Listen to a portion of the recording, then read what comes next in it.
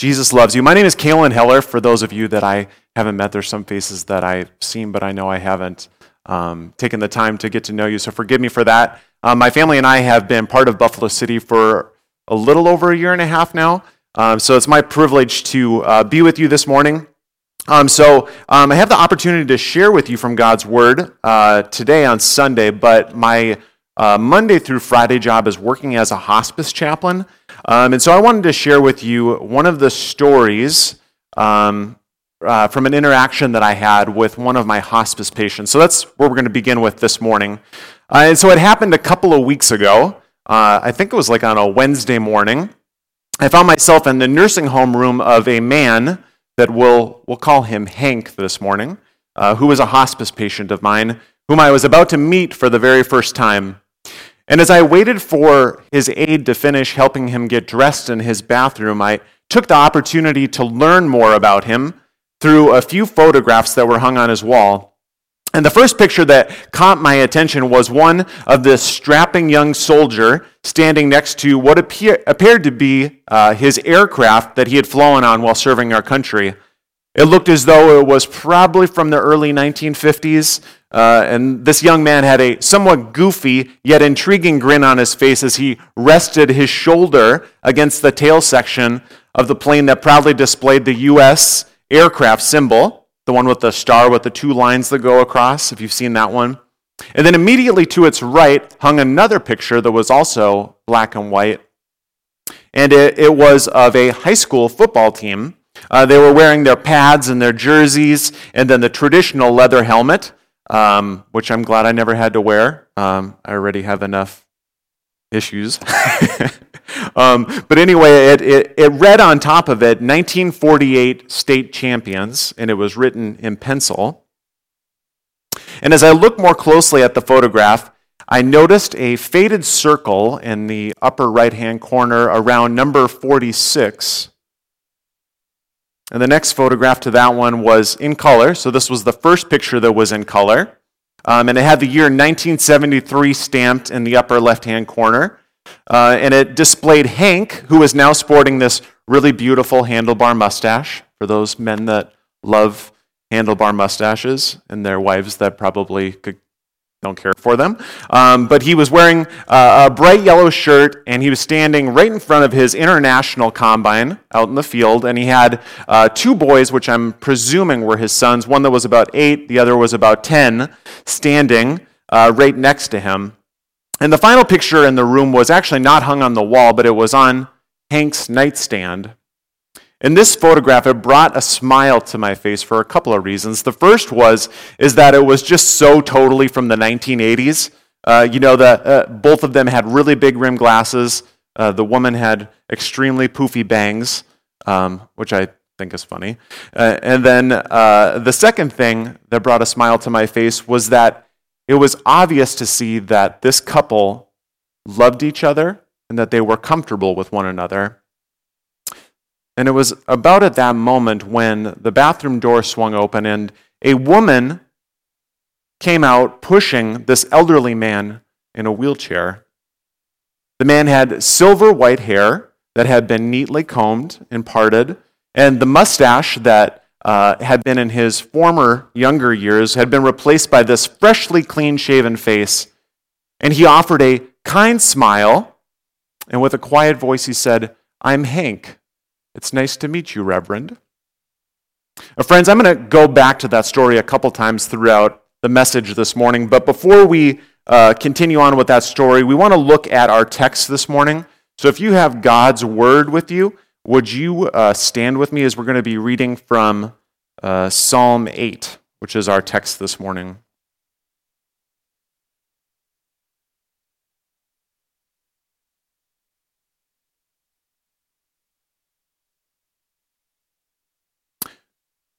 The psalmist says, "O Lord, our Lord, how majestic is your name in all the earth. You have set your glory above the heavens. Out of the mouth of babies and infants, you have established strength because of your foes, to still the enemy and the avenger. When I look at your heavens, the work of your fingers, the moon and the stars, which you have set in place, what is man that you are mindful of him, and the Son of Man that you care for him. Yet you have made him a little lower than the heavenly beings and crowned him with glory and honor. You have given him dominion over the works of your hands. You have put all things under his feet, all sheep and oxen, and also the beasts of the field, the birds of the heavens, and the fish of the sea, whatever passes along the paths of the seas. O Lord, our Lord, how majestic is your name in all the earth. You can be seated. So as we just read, the psalmist does not waste any time getting to the matter at hand. He says, "O Lord, our Lord, how majestic is your name in all the earth." And you see the name here, the name Lord, it's, as you see in your Bible, that it's all capitals, Lord. So it's Yahweh that he's referencing. And the psalmist emphasizes God's name because the very nature of the name Yahweh speaks to its majesty in all the earth. The author writes that God has set his glory above the heavens. Think about that. His glory is above the heavens. It's higher than what you or I can possibly imagine or conceive. You see, it's so high, in fact, that the psalmist cannot help but to shout praise at the sound of the Lord's name. Old Testament scholar and professor Alan Ross says, the point is not that all people on the earth know the Lord or acknowledge his power and his glory, but rather that the faithful know and acknowledge that he is the mighty sovereign over all. And I believe that this is the first point, friends, that the author is trying to make, and that's that God's people must praise the majesty of our Creator. We must praise the majesty of our Creator. You see, since the Lord's glory has been set above the heavens, then the only appropriate response that you and I, as followers of Jesus Christ, is to submit ourselves to him and to praise his majesty that sits above the heavens. Now, if you struggle to praise the Lord and submit to his commandments, like honestly I often do, then it's because you and I, we have this faulty understanding of what our relationship is to God himself. You know, far too often we fail to acknowledge the power and the grace that were displayed in and through Christ's sacrifice for us. You see, because, friends, we have worth in the sight of God, but we know that we're a mess. Right? Let's be honest with ourselves. We're a mess. We have a lot of issues. You know, and we work tirelessly trying to conceal our weaknesses and to showcase our strengths. And I think most of us Christians, if we're honest with ourselves, we'd say that we do this as much as non-Christians. You know, how many pictures do we have to take of ourselves or of our children before we finally find the one that we deem postable for Facebook? I think the answer is about 8. Right? I mean, usually it's like I didn't know that I had a double chin, or I've got an eye here, my eye is here, or my hair is in my face, or my kid is crying. Or how about the way that we emphasize our physical appearance so that it distracts from the fact that our marriage is not looking so good? Or the way in which we play up our handyman skills because we're so terrified that others will know that we struggled in school. Yet I think it's so ironic that the psalmist states that it is out of the mouth of babies and infants that God has established strength because of your foes to still the enemy and the avenger. The NLT puts it this way: you have taught children and infants to tell of your strength, silencing your enemies and all who oppose you. So in general, what the psalmist is saying here, or what he's telling us, is that God has chosen to work through those who appear to be weak and insignificant in the sight of others. And when Hank was pushed out of the bathroom in his wheelchair that morning, the first thing I noticed was that he had a colostomy bag attached to his stomach that was resting on his lap. And his legs were severely swollen. And truthfully, it made me extremely sad to see this once vigorous, strong young man in such a state of brokenness. And I find it interesting how it's not just us as individuals that accentuate our strengths and we try to hide our weakness, but we as a culture, we have a tendency to do this as well. This is done on a larger scale than just on a personal level. The strong and aesthetically pleasing get to star in commercials while the weak and worn are hidden away. And those of us that find ourselves in the middle of those two spectrums, we try desperately to attain to this one standard while at the same time we try our hardest to stave off the next.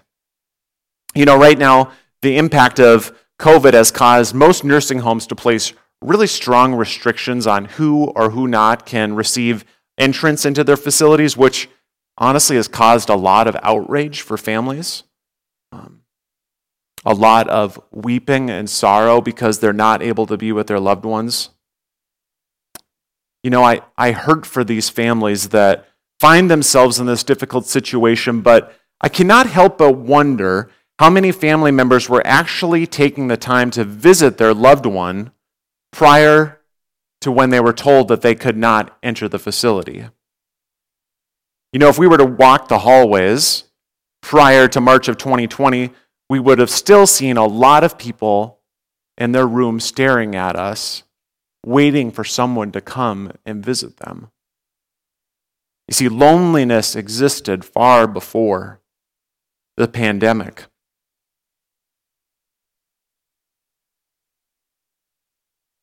And I think that the church, friends, has adopted this understanding of what it means to be strong and what it means to be weak. They've adopted the culture's understanding of this.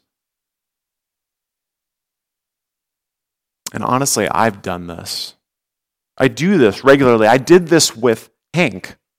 I saw this elderly man sitting in a wheelchair with this colostomy bag on his lap and TED socks around his ankles, and I immediately had this misconceived notion that somehow Hank was somehow less than. And as I got to know Hank better, I found just how wrong I really was. I judged him very poorly.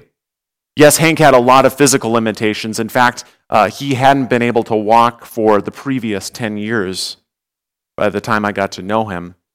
Yet it was his embrace of his weakness that allowed him access to the source of strength. Did you catch that? It's his embrace of his weakness that allowed him access to the source of strength. And here the psalmist he's referencing, if we look at our Bible, he's referencing the weakness of children. But to be real frank, there's a lot of similarities between the weakness of children and the weakness of the elderly, especially when it comes to caring for themselves. Those of us who work in the healthcare industry or have aging parents or perhaps aging grandparents, we can attest to this. Because like a child's cry for help after she falls off the bunk bed is no different than a nursing home resident pushing his call light button repeatedly because he has to use the restroom. You see, in both instances, whether the little girl or the elderly man are aware of it, whether they know it or not, they are acknowledging and utilizing their weakness to receive strength. Alan Ross puts it this way: when the cries of children are heard by parents who are strong, so the strength then resides in the cry of the one who has access to one who embodies strength. So in other words, just because someone appears to be weak and vulnerable does not mean that they do not have access to divine strength. You see, this is the way that God has ordered his creation.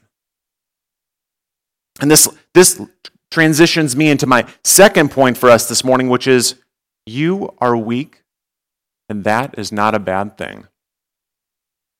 Friends, you're weak, and I'm weak too. And I have a perfect example of this because this morning my wife asked me the question, when do you think was the last time you put on your pants without tripping? I did. I fell against her closet. And I do this like at least once a month. You know, we really need to stop pretending that we're strong. We need to stop pretending that we have it together. Because even if we are strong, God's strength is significantly stronger than ours.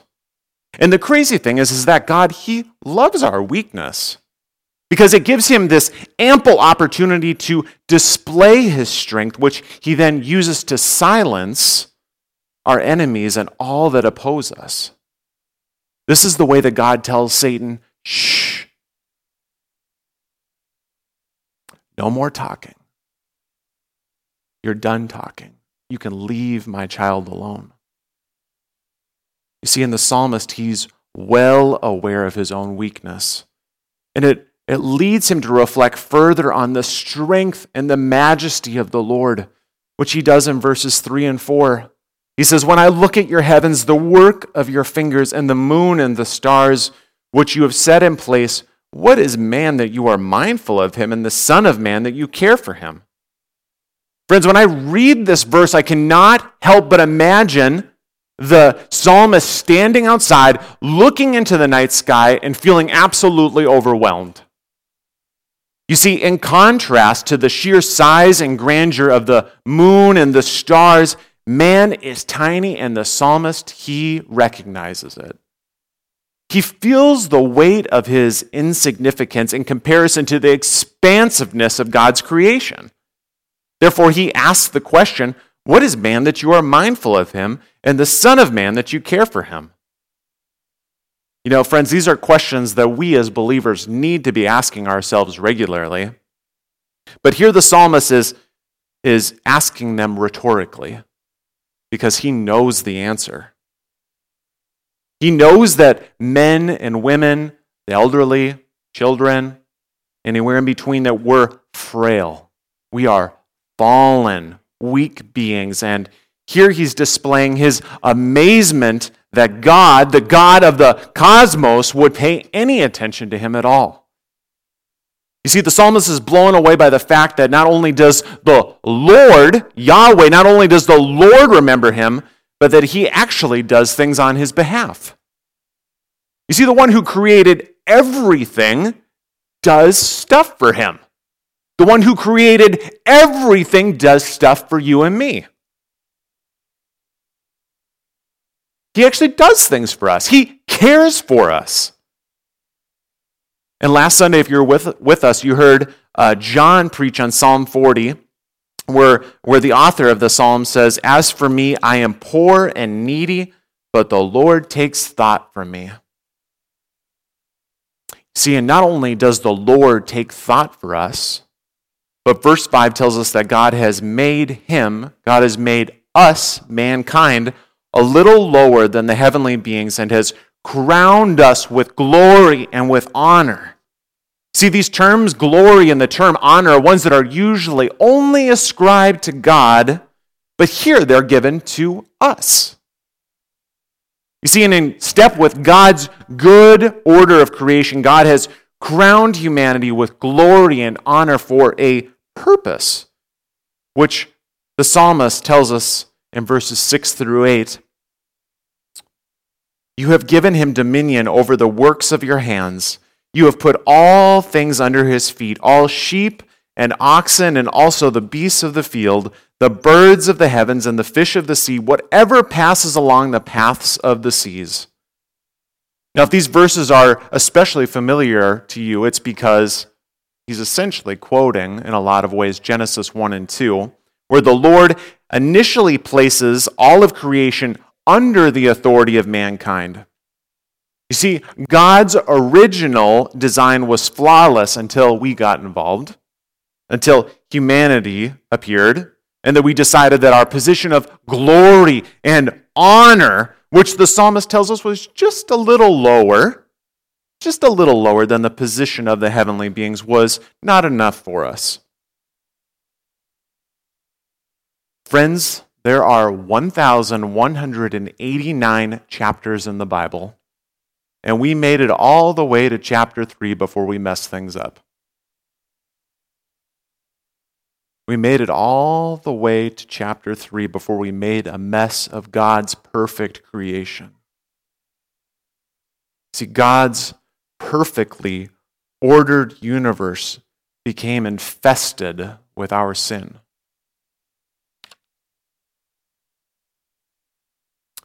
Ross writes, in the New Testament, the apostles point out that because of the presence of sin, mankind has not ruled over God's creation as intended.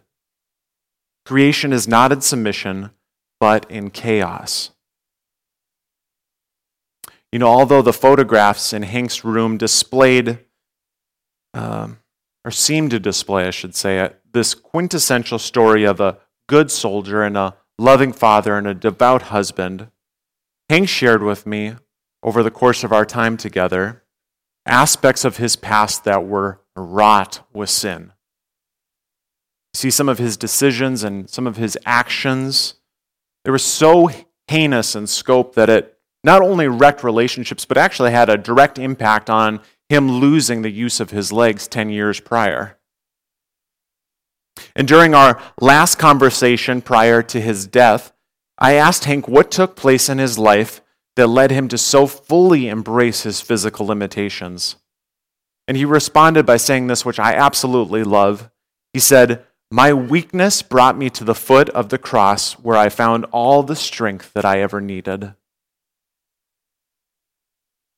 Friends, today we celebrate Advent.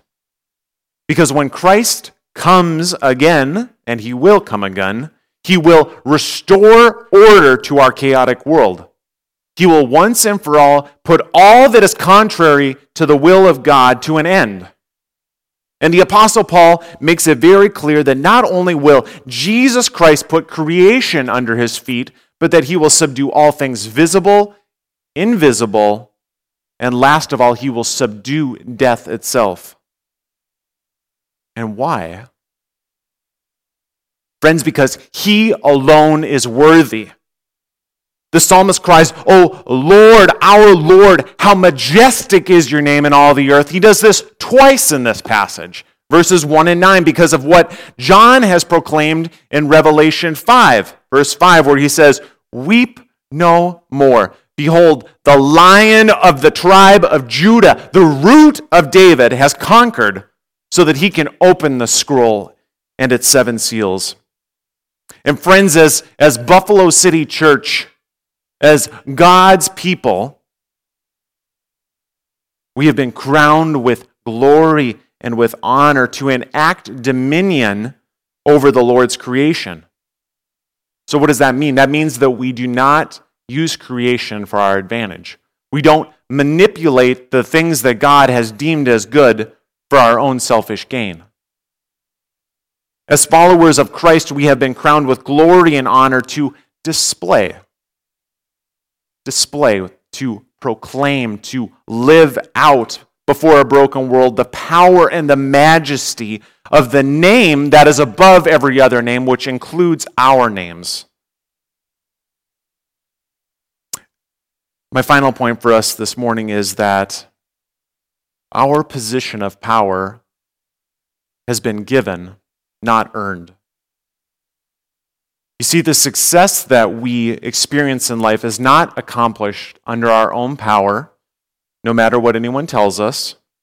And therefore, friends, we are not the ones that should be receiving glory for it. You see, it's nothing short of God's goodness and grace that you and I were created, let alone crowned with glory and honor and given the privilege to reign over the Lord's creation. And as God's people, we have divinely ordained responsibilities to care well for God's creation. Then, when the incarnated Son of God returns to fulfill the Lord's plan for creation, he will once again clearly demonstrate the power and the majesty of the Lord who has overcome the world. Hebrews 2 makes it clear that the heavenly being that mankind was made a little bit lower than is none other than Jesus Christ. Therefore, friends, our praise must be directed to him because it was his death on the cross that made us right in the eyes of the Father. It's because of what Jesus accomplished on the cross that we can be considered worthy in the sight of God. You see, it's Jesus and Jesus alone, the one whose name makes us shout praise and makes us shout glory and honor. Because he doesn't send his boy to be born in a stinky stable and to be gruesomely murdered for no good reason. He did it because he loves you.